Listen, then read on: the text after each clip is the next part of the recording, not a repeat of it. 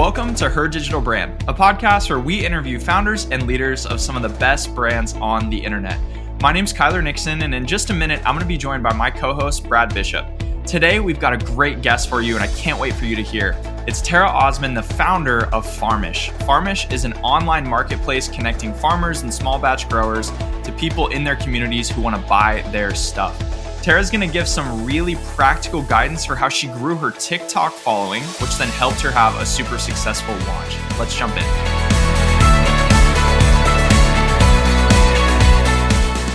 Hey, Terra, how are you? I'm doing well, thanks. How are you? I'm good, thank you. Thank you so much for being here. Yeah, thanks for having me. So the random story is I found Terra on a literal random Twitter thread, and I saw that she had just launched her business. And we have interviewed several business owners, and I think you're the first true startup that we've had. And I'm so excited to hear the story. So Terra is the founder of Farmish. Yep. And I'm going to let you tell us, what is Farmish? What is this platform all about? Okay, so Farmish is a marketplace for local food and farms. So think Craigslist for farmers and gardeners. So users can create a free listing for things like backyard chicken eggs or plants, trees, produce. They can list their roadside stand, supplies, and then a buyer can go on the app and message the seller and connect the sale. So all the transactions are made off the app, and then people can meet up for like a porch pickup or a farm pickup, something like that.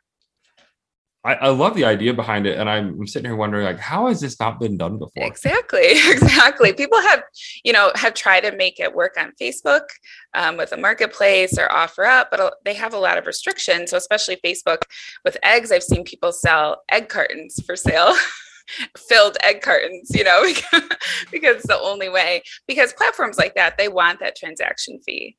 So they want things that can be easily shipped and sold, where it's motivating to have that transaction online, where this type of connection happens in person. It happens at the community level. It happens when you're driving around and looking for a roadside stand, or you want to find a U-Pick farm in the summer. That's not something that can easily happen through a strictly online transaction. Sure. Well, how did you come up with this idea? Are you a farmer? No, so I'm a web developer, and I do some digital marketing. I've done chatbot automation, and I'm a gardener. It's just an interest of mine.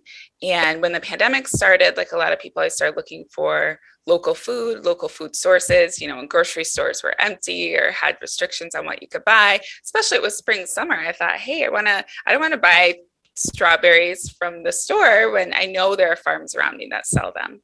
So, but as a gardener, I also started following people on Instagram. There were over 20 million new gardeners in 2020, people growing food. And that includes people who have started homesteading and providing more food for their own families. And so I saw some of that trend on social media where they would share their journey of starting a farm or, kind of the homestead aesthetic. And they would also, local people to me, I would see would share, hey, we have extra XYZ. Would anyone like to buy them?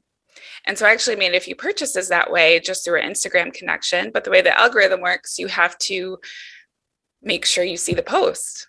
They have to be one of your favorites, essentially, even to see the stories, and then it's disappeared. And then these producers, they're not marketers, they don't have brands. And, even if you have a website, it's useless if you're not driving traffic. And so that's really difficult to do without time, money, and knowledge that doesn't align with if you're spending all your time with kids and homesteading and growing food, So just from a kind of a selfish standpoint, I wanted to be able to buy from those people who I followed, and I could see how they produce food and what their values were as far as permaculture or healthy soil and not using chemicals and things like that. So I brainstormed a lot of different ideas. I always have ideas. I don't know. I have, hundreds of domains I own probably that I never use. And then last summer, Start Garden, which is a startup incubator space in Grand Rapids, they host monthly startup competitions. And their big annual one is called 100 Ideas. So you submit a 100-second pitch, and they pick 100 people. Those people are awarded $1,000 and then present at demo day, and 10 of those winners get $20,000. So the deadline was like 2 hours before, I just hopped on my phone. And the day before that, I had kind of brainstormed an idea, and I thought Farmish was appropriate because, I grow a lot of food. We live in a subdivision, and whenever people see that or hear that, they're like, wow, you must live on a farm. I'm like, yeah, ish, live in a subdivision. So I submitted that, and it won that first level. And so I spent the next few months, I built out a UX. I used Figma and built all that out, the user flow. I spoke with a lot of different vendors, people who've had a roadside stand for 30 years, and their only customers were people who had known about them for 30 years. So, and then a lot of younger farmers, a lot of younger market gardeners, and people raising food for their young families. And it was all positive. It was all positive feedback every time I mentioned it. And I didn't end up winning at demo day, which the businesses that won, they had traction already, and I had a UX, that's what I had. So I understood that, but yeah. And then I just worked on it from there. And then we hit a couple snags. I originally hired a web or an app development agency. So I figured I can learn it, I can figure it out. But I spoke to this local agency, and they were like, yeah, perfect. It was very easy. There were very few questions from their end, which should have been a red flag. But I thought, we have the UX. What can go wrong? Right. Well, 4 to 6 weeks turned into 8 to 12. When we finally got the version back, we were not at all aligned on business goals. I feel like there's maybe some underestimating about what type of business it was. Like, this is not a hobby. This is not just for my friends and neighbors. This is something I am ready to scale. Mm-hmm. So during that time while I was waiting, I saw a thread on Twitter. Again, I don't know who it was. It was just one of those threads where people were talking about marketing, and someone said, make your founder an influencer. And so this was, I was weeks away from actually seeing the app, other than my own version. And I felt like I just had nothing to do. There's only so much automation you can build out and things without seeing the product. So I was really frustrated, but then I saw that and I thought, okay, well, that sounds free. I could try that. Yeah. And we had no audience at that point. I just had like 10 people following the Instagram page, and I didn't want to do that on Instagram. It's just, I've seen people who worked really hard to build an audience on Instagram, and I just did not have the mental space to play that game. So I had been on TikTok just on my own, and I call it my burner account because it's just, I don't post anything. I just, and I knew from there that the algorithm was so sensitive that I could like 2 bread baking videos. And then everything I would see from there on was related to baking bread. And so I thought, okay, if the algorithm is sensitive from that perspective, what's that look like to the creator side? Like, where are their videos getting shown? If it's that sensitive to me as a viewer. So I opened my account early November, middle November, and I didn't view any videos. I didn't look at anything. I went right to the hashtags, and I put in hashtags that were adjacent to Farmish as a business. So things like, I right away searched homesteading family, gardener, food systems. And I started following those people and interacting with them, leaving genuine comments, especially smaller creators, because they could see my name. I had Farmish Terra, and they could see, okay, well, she's kind of like me. Right. And so I had 1,000 followers within 10 days, which I thought was crazy. And what was most interesting to me is that I could see, I didn't have anything go viral. How many posts did you make before you had 1,000? So 10 days, I had 7. Like, I wasn't posting every day. Okay. I'm still not posting every day, but I can see the followers. Their names were so-and-so homestead, so-and-so family farm, so-and-so gardens. Like, they were exactly in the target market. So it was fine that I wasn't like going viral. I wasn't having these like mass appeal videos. They were being shown to exactly who I wanted them to be shown to. Kyler, so Yeah. So she was talking about TikTok, and I know Kyler's been trying to get something going on TikTok, because we've noticed several of our clients can just go viral like that on TikTok. Mm-hmm. It's insane how fast that goes. I mean, so how long have you been on the platform? I think I started November 10th, somewhere around there. Is that when you really started? Yeah, that was my first post. Okay. So, yeah, I wasn't going for, being super viral. Of course, that's nice. But 2 of my top performing videos since then, one has hit 1 million, and that took a few weeks. But I probably got 10,000 follows from that video, but it was exactly in the niche. It was about gardening. Yeah. It was about being in being in a subdivision and gardening, and growing food. And then I had another one that was probably pretty far adjacent to my niche. It was a quote about, the kind of the history of growing food. I thought it represented the distance our food travels now compared to, back in the early 1900s. Well, people and the quote had said something. It was like, the first store was around. Well, people really took offense to that. And there was a lot of conversation about, no, the first store was XYZ, or the first supermarket. And people were like, no, there were markets in Egypt. And so that had almost 1 million. And I probably got a couple hundred follows from that.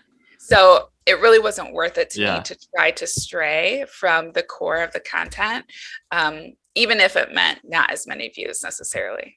Yeah, I'm really curious about TikTok in general. I mean, we have a lot of clients who kind of have started on Instagram and then have maybe moved over to TikTok, like secondarily. You sort of have flipped that, where the focus, you jumped in on TikTok. So it's not really new, but I feel like the way brands are using it is relatively new. It's like, do you have a way that you're approaching that? Are you sort of just here, I'm going to put out some videos? I know you're a marketer at heart. And so how have you approached building an audience on TikTok? Has it been intentional? Has it been a lot of trial and error? It's been 100% intentional. So the only videos I watch are in the target market. So every once in a while I'll see a video that I know is really interesting to me personally, that I have seen on my burner account, but I scroll right by. I don't give it any attention, because every video and everything I see, I want it to be within my audience, because then TikTok knows me and what I'm interested in. And then they also show my content to those people. Can serve that back. Interesting. Yep. So I know, especially parent accounts or mom type content, that's so broad when you're talking about lifestyle. Right. And so I think that's where it gets tricky, because people are like, oh, I like fashion. I like cooking. I like, learning. I like, going through these different social dynamics. And I think that's tricky when it strays too far out, especially if you're looking to build a specific target audience. If you're looking to build a brand that's yourself, that you can turn around and get sponsorships and branded content, then that works, perfectly in that sense. But in my case, I had a specific target of who I wanted to present Farmish to. Yeah. And go ahead. What I was going to say is that what you meant when you said that the algorithm is sensitive, and that you do not watch videos outside of your target net? Right. Yep. I don't watch news. I don't watch, even anything that any other interest besides gardening, homesteading, food supply, food security, food systems. And, if you go to my profile, it says food systems, gardening, buying, selling food. That is what I post about. That is what I respond to. I want to make sure I'm understanding this, because it's really interesting to me. And I may be wrong in the way I'm understanding this. Are you saying that the videos you watch affect how your videos are shown to others? That's crazy. Yeah. That's gotta be my problem. I'm getting 500-600 views a video, and I have 0 followers. So that makes sense. But if you saw my For You page, it is just a hot mess of just a really eclectic. That's my burner things account. That I like. Okay, that's good to know. We need to do that. And so for me, and I think other people have succeeded in switching niches because it is sensitive. But for me, I started the account knowing that's what I was going to do. So I opened the app and searched hashtags, and I did not look at anything that wasn't within those. And I think a lot of my growth has been relationships, I started following and commenting on people who had about similar numbers as I did. Yeah. And because it felt like we're all on the same mission to grow food, for gardening, to shrink the food chain, I felt like I developed relationships really quickly, and that's a hype crew. Yeah. So when it came to the point where I mentioned Farmish, because I only mentioned it twice before the launch and one time the week that I launched. So 3 videos, they did not have a lot of views comparatively to everything else, but because I had that core group of people that I became friends with and supported their growth and supported their comments, and that they really spread the word. And we had 700 users within the first 24 hours just from TikTok. And that's without even promoting it outside of those 3 mentions. That's incredible. What's your mindset when you're creating those posts? Are you really just going into it saying, how do I add value to this community? How do I connect with others? Or is there sort of like I'm going in this knowing that I'm going to educate with the intention of eventually adding in this product? I'm sure it's a little of all of that. I mean, I feel like Farmish in general is a really service-minded business. It's mission driven. And that's what I like about it. It's like you had said, you're surprised something like that it doesn't exist, because it's such a simple concept. Like, there's so many different types of marketplaces. There are dozens of books on 2-sided marketplaces, especially with Airbnb and companies like HipCamp and eBay, even to some extent. So there's a lot of information out there. But I think what sets Farmish specifically apart is that people have a mission to grow their own food. And especially in the current climate we're in, that security is security for their families, for their livelihood, for some people to the extreme feel like that is literally like how they keep their families healthy. And maybe that's not too extreme, because growing your own food is the healthiest option as far as nutrients and all those things. But what I found most interesting, and you can see this in my comments, and I could see this in the names of people following, is that number one, there's very little controversy in any of my comments. Even I have talked about like double up food bucks programs. I've talked about farm subsidies. So things that might be inherently political. Yeah. I've talked about, tax breaks for big companies. And I can see the names of people who in their profiles say, God's guns, Jesus, like literally in their profile, commenting and saying the same thing as someone underneath them who is a practicing herbalist in witchcraft. Yeah. Oh, that's people so who are interesting. Non-binary and have flags in their profile name are agreeing and saying the same thing as someone who's their complete political opposite. That's really interesting. What other food brings us subject? together. What other subject can you find? So that people can agree. You haven't really dealt with any of that, because that's been my worry with TikTok. With Instagram and other platforms, you can sort of manage it because you're not really going to go viral like anymore on those platforms in the same way. But like my little brother, he is not on TikTok anymore, but a couple of years ago, when he was in college, he posted a video in his dorm room. He's a good looking guy, 6'6", pretty muscly. He's a cop now. And so he posted this video that looked like a total thirst trap video. Like he was going to be like a total D-bag, and it got 18 million views on TikTok in like a 2-day span. Intense. It was nuts. And so it went absolutely viral. He ended up getting, I think at his peak, around 500,000 followers. Holy he had brand deals. Yeah. That's one way to do it. A talent agency. And so like, but what one of the reasons he stopped was it was so taxing on his mental health. Like it was just the accessibility people had to him, the comments, like it was just a lot. And he was just being funny. Like he wasn't even sharing anything even remotely controversial. Has that, are you saying you haven't necessarily dealt with it to that level? I have not. Okay. So that quote I said about, supermarkets, and it was basically saying like where the first supermarket was around this time, and before that it was in backyards and gardens and in pantries. So that was the extent of the quote. And there was a lot, people assumed I was very Republican, and then some people assumed I was very liberal in the comments. So I just stayed out of it. I just let that debate amongst themselves. Right. And which people who know me in real life know exactly where I stand politically. So it's really funny TikTok doesn't know. Yeah. I feel like TikTok though is coming up a lot in conversations we're having with clients that have like large Instagram followings. And it keeps coming up like, hey, if you haven't tried TikTok, I think it's something you need to start looking into. It's different. I mean, I can see videos, especially garden type content. I can tell they're from Instagram. Like, I don't even have to look. I can go to there and click and see they have like 6,000 followers on Instagram. Like, I can tell by just the vibe of their content that they're building for Instagram. And that's not necessarily how TikTok works. Yeah. So, but I don't share anything about my private life. I don't share anything about my children. That is a hard no for me. Mm-hmm. I'm not opening any door for people to say anything. Like, people don't even know whether I have boys or girls or how many or anything. I've never mentioned my husband. I don't even show, like, most of my videos were right here. Like, this is our playroom. But now that it's spring, we're going to be showing more of our backyard. I'm very cognizant of not posting any images of my neighbors' houses or anything like that. So the next controversial video I just posted recently, it was a $30 cedar picket fence raised garden bed. So it's a 3x6 raised garden bed. Did you see the comments? Yeah, I did. Yes, I did. So dozens and dozens of comments, all from men, coincidentally, saying, no way, that was $30.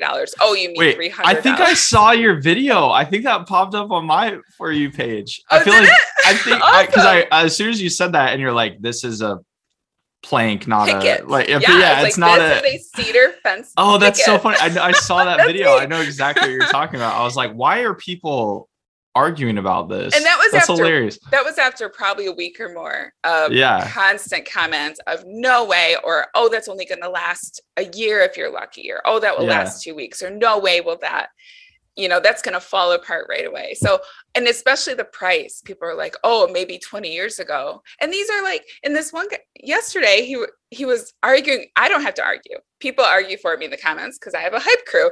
And and he was like, well, what do I know? I'm just a landscaper who built garden beds for 30 years, yada, yada. And people are like, then you should know. Like, you should be able to, and people like, why would you lie about it? Like, what? Right, I'm literally showing, I give people the item numbers. Like, I'm telling people where to get them. It'd be more advantageous for you to be like, I spent $5,000 on this, and it's very exclusive. Right. It's so funny. So that is probably the most controversy. Okay. And that video that you saw, I just posted in the morning, which normally my videos in the evenings during the week do better. But because that was like the 10th comment that day. Yeah. And I was like, if you know so much about wood, you should be able to look at the picture and see that's a picket and not a plank. Yeah, right. So I didn't want to be snarky, but I was in a mood and I was like, this is a picket. And the comments were awesome. They were like, you're so patient. That's hilarious. That's so funny. All right. I have one last TikTok question, and then I want us to talk a little bit about kind of the startup mode and kind of some of the challenges that you're working through and kind of where you're taking your business. Mm-hmm. So when we talk to brands about TikTok in general, and we're not like, obviously not experts at all, but like we get clients who are like, hey, like, should I be on TikTok? Or we might even be like, hey, you might go check that out. Right. Without fail, in almost every conversation, it's sort of like, I don't want to do the dancing and the music and the whatever. Right.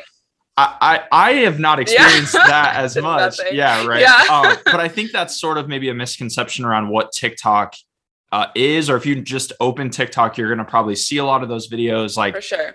What would you sort of say if someone's saying, well, that's great, but I'm glad you're successful on TikTok, but I don't want to do all that dancing stuff? That's not the audience I want to build. Yeah. I don't want to build an audience that wants to see me dance. Like that. So that's your next product, dancers. Yeah. Yeah, right. there you go. So I don't want to attract those people as viewers. I don't want, I don't swear in my videos, and not that I'm like clean cut, but that's just not the type of I don't want that to distract from my content.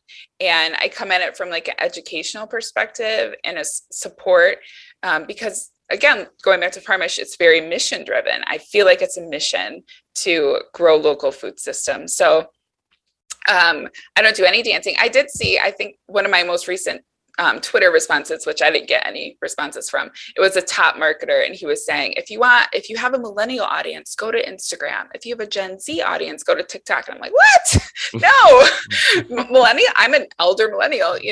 All of my followers, nearly all of them, are parents. They have teenagers. They have kids. They have yards. They're these are not, that was true 2 years ago or 3 years ago. Right, I don't think that's true anymore. Yeah. No, absolutely not. And especially if you are, if you look at your like personal account, like my burner account is people talking about history, people talking about, the elevation of ancient civilizations and how that contributed to what they grew and how, what that connection is to modern society. Like those things are super interesting that probably a 16-year-old wouldn't find interesting. Yeah, right. There's something for everyone, and that algorithm is really, really smart. Yeah, absolutely. Cool. So, I'm not on that dancing TikTok. When that, what was that the couch boyfriend trend? Oh came, yeah. I only found that because there were elder millennials making fun of it. Yeah. Like I didn't see the video. I'm not in that.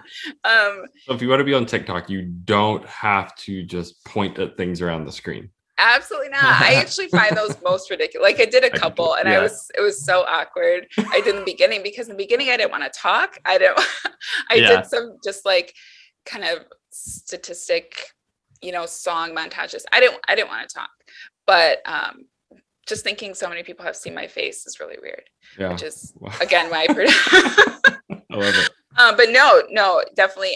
Your algorithm is what you make it. Your audience is what you make it. I follow someone who, grows like heirloom garlic in Michigan, someone, and she just has a huge audience who loves her, and her content is all about gardening, and people love her and send her gifts, and she's not doing anything except getting, turning her phone on and being her exact self. Like if you were to stop by her garlic farm, she would talk to you in the same way, I'm sure, as that she does on TikTok. And I just think that's amazing that so many different people who may not traditionally be popular, especially on Instagram, can go on TikTok and be their exact selves and not wear makeup and not clean their house or do anything. And people hype them up. Wow.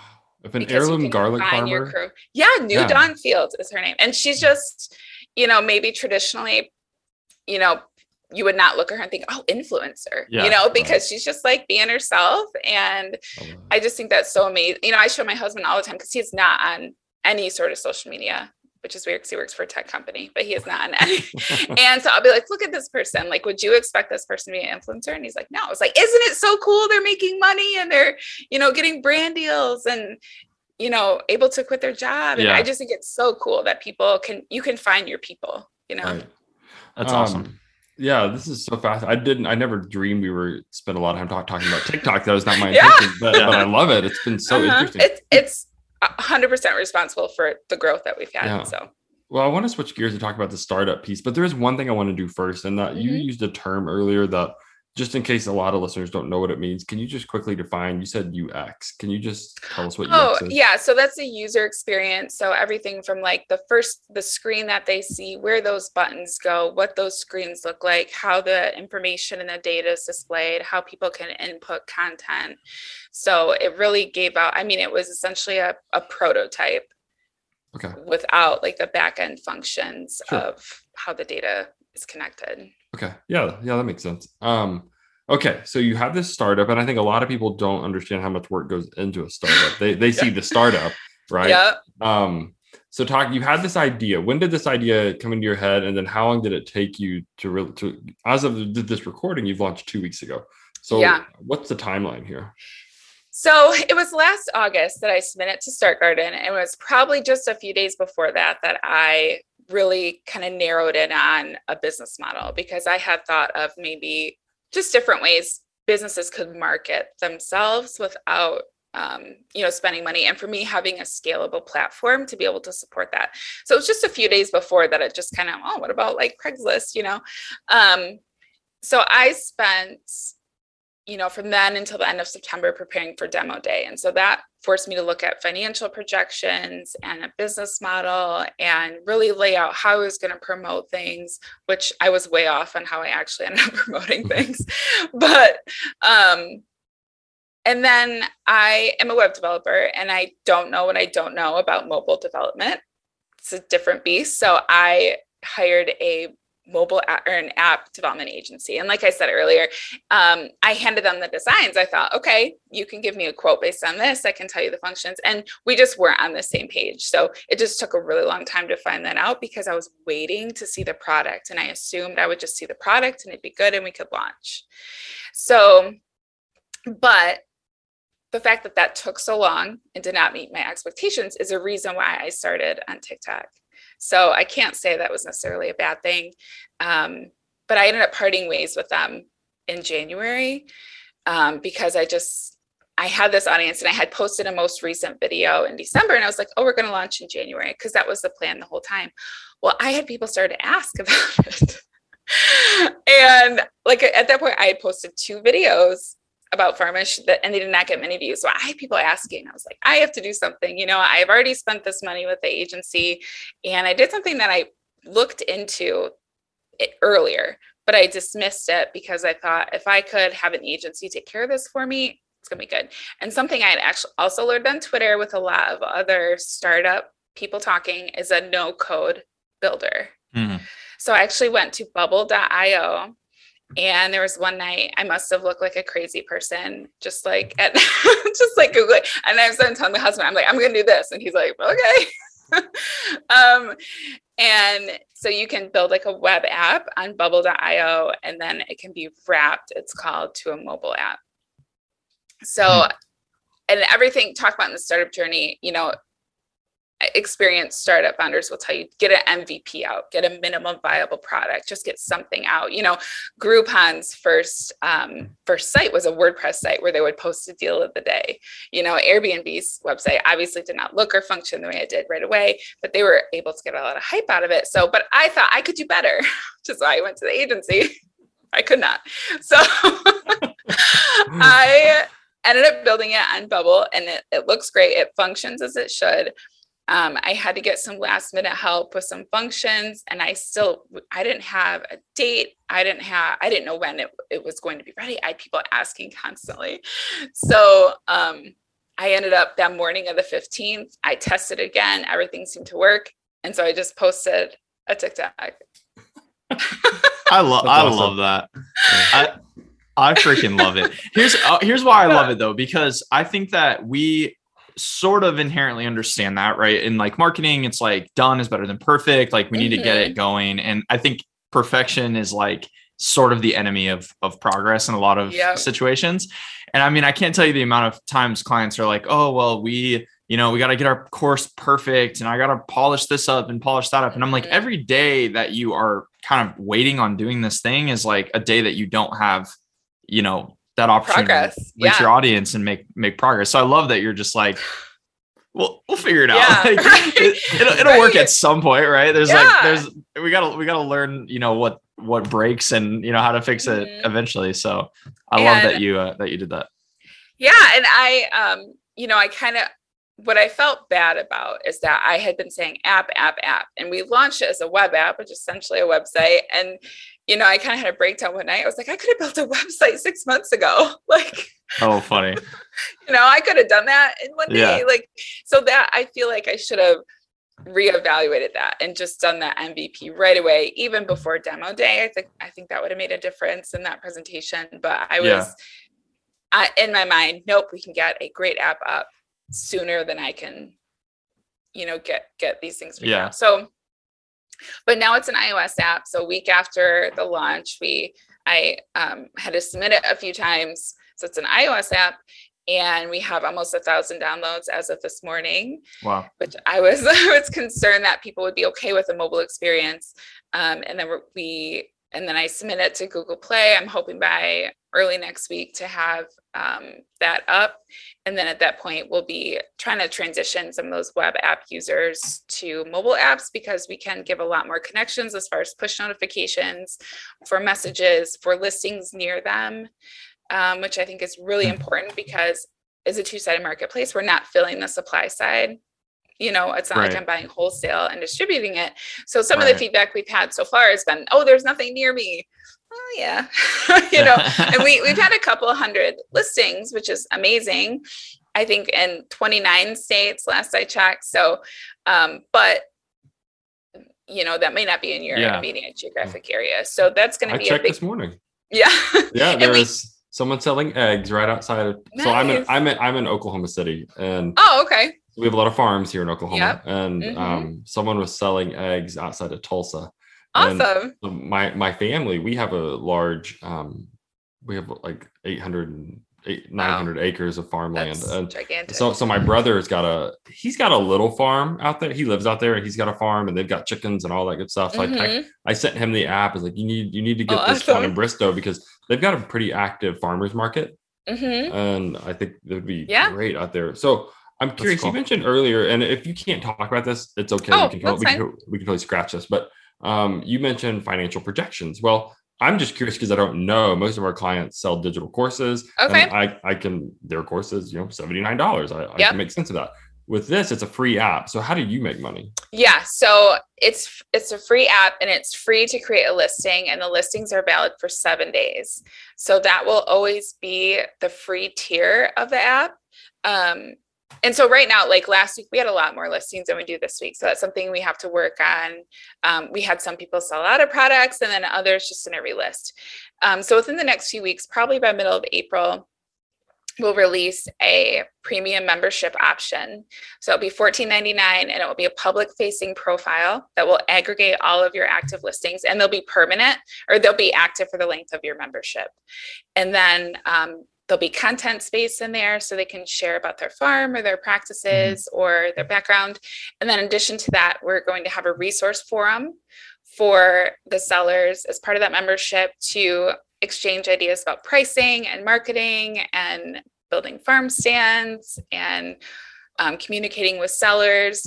So, my most important goal with Farmish is to build a community, and a community where people can make money doing things that already align with their lifestyles. So for people who are growing food for their family, they may not necessarily, have any marketing budget or plan or anything. And they might not want to stand at a farmer's market every Saturday. They might not want to have to project their own inventory to sell wholesale to a delivery service. Something like Market Wagon or Organics that buys from local farms, brings it to a warehouse and distributes it, because that's a whole nother level of business than just selling a couple, bushels of tomatoes a couple times a year. So I'm hoping that my intention with that public facing profile is that something people can share and they can post on their own social media, but then also that forum can really give valuable information. It's really targeted towards them being successful, not only on the app, but within whatever resources they have to sell and to support themselves in that way. That Love makes it. sense. What's your long-term plan to sort of grow this thing? Is it like, you've obviously been successful on TikTok, you had a great launch, because like a lot of people who are sort of starting from scratch, like that first 1,000 users, I would imagine takes way longer than what it's taken you. So yeah, I'm just curious, like I know on your site you have the seller's guide, which is collecting email addresses. Like, can you just maybe give like a flyover of sort of your marketing mix and what your plan is to kind of keep growing it? Yep. So I officially brought on a partner, Todd, who owns the agency that I work for. And so he has a lot of plans in the future for scaling as far as like potential advertising or things like that. I'm not sure. That advertising, I don't think will ever be a primary acquisition strategy for us.